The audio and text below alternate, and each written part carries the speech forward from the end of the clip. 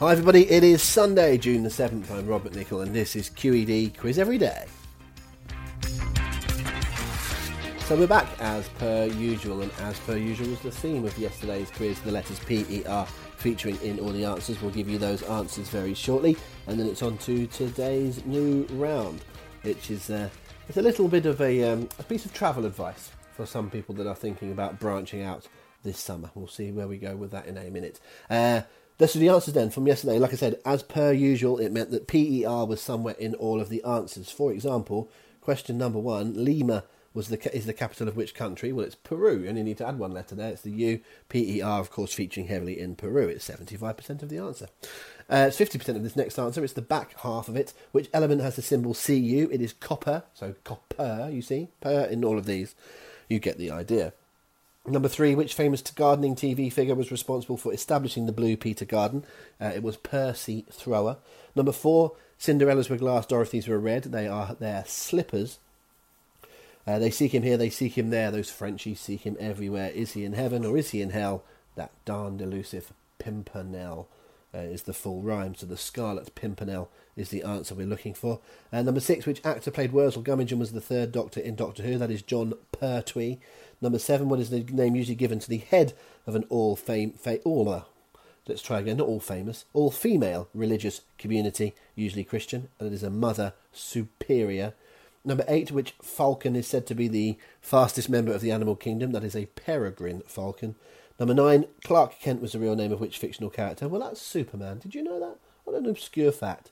And number 10, what position were Alan Knott, Jeff Dujon and Adam Gilchrist all famous for playing in? They were all wicket keepers. I wondered if the position might afford some of you to go in goalkeeper, but it was indeed a wicket keeper.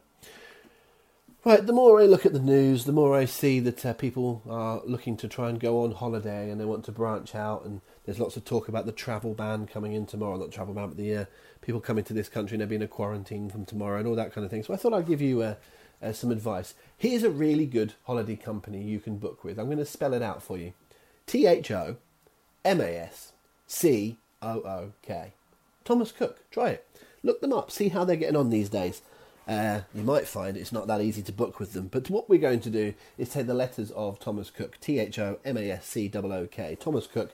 They are the 10 letters that make up the first letters of the 10 answers. So, for example, I'm going to give you the 10 questions. One of those 10 is going to begin with the letter T. Another one is going to begin with the letter H. There's going to be 3 that begin with the letter O, because there's 3 O's in Thomas Cook. One with an M, one with an A, one with an S, and one with a K, one with a C in there as well. So once you have, for example, if the first answer began with a K, let's say, you could knock that off of your Thomas Cook, and you know that the next 9 are going to begin with Thomas Coo, as it were. As always, if you don't know what I'm talking about, just answer the question. There's no tricks about that, but it's just a way of ticking off what you've got left and what they begin with to try and help you out. In addition, it's worth noting that if any answers refer to people's names, it is the first letter of their first name. So my name, for example, is Rob McNichol. If it was a question where I was the answer, that would begin with an R, not an M. So it's the first letter of the first name as opposed to the surname. And you'd need to say the whole name, really, for a point.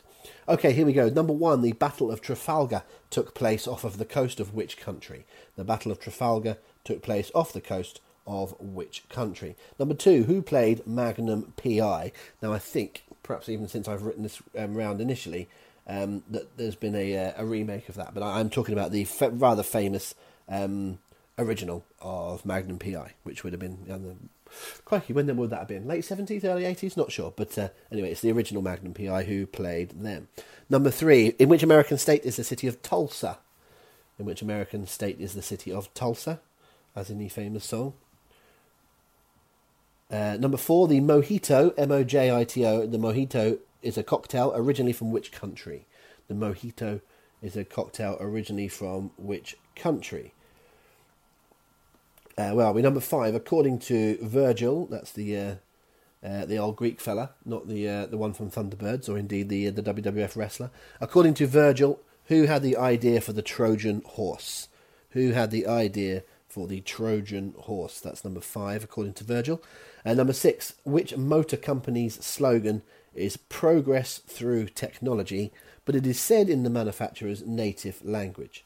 Which motor company's slogan is progress through technology, but you're used to hearing it said in the manufacturer's native language. Number 7, who is the current England rugby captain? Who is the current England rugby captain? That's rugby union. Number 8, to which bird does the term wind hover refer? It's sort of like an old archaic name really for it. So to which bird that we're familiar with these days does the word wind hover refer?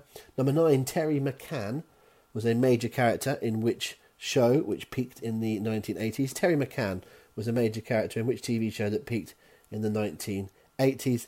And number 10, which group had a number 1 with their debut single in 1964 entitled I'm Into Something Good? Which group had a number 1 with their debut single in 1964 entitled I'm Into Something Good? When you have those 10 answers, you should look at the first letters of the 10 and you should realise that they spell Thomas Cook if you rearrange them, because they're not necessarily in order. It's not necessarily that number 1 begins with a T, number 2 begins with an H, and so on and so forth. Some of them may be in the right spot, but if so, it would be a coincidence. There's your 10 to have a go at today. We'll be back tomorrow on Monday with the answers to these and a brand new set of 10 for you. Looking forward to posing you that set. We'll speak to you then. Happy quizzing.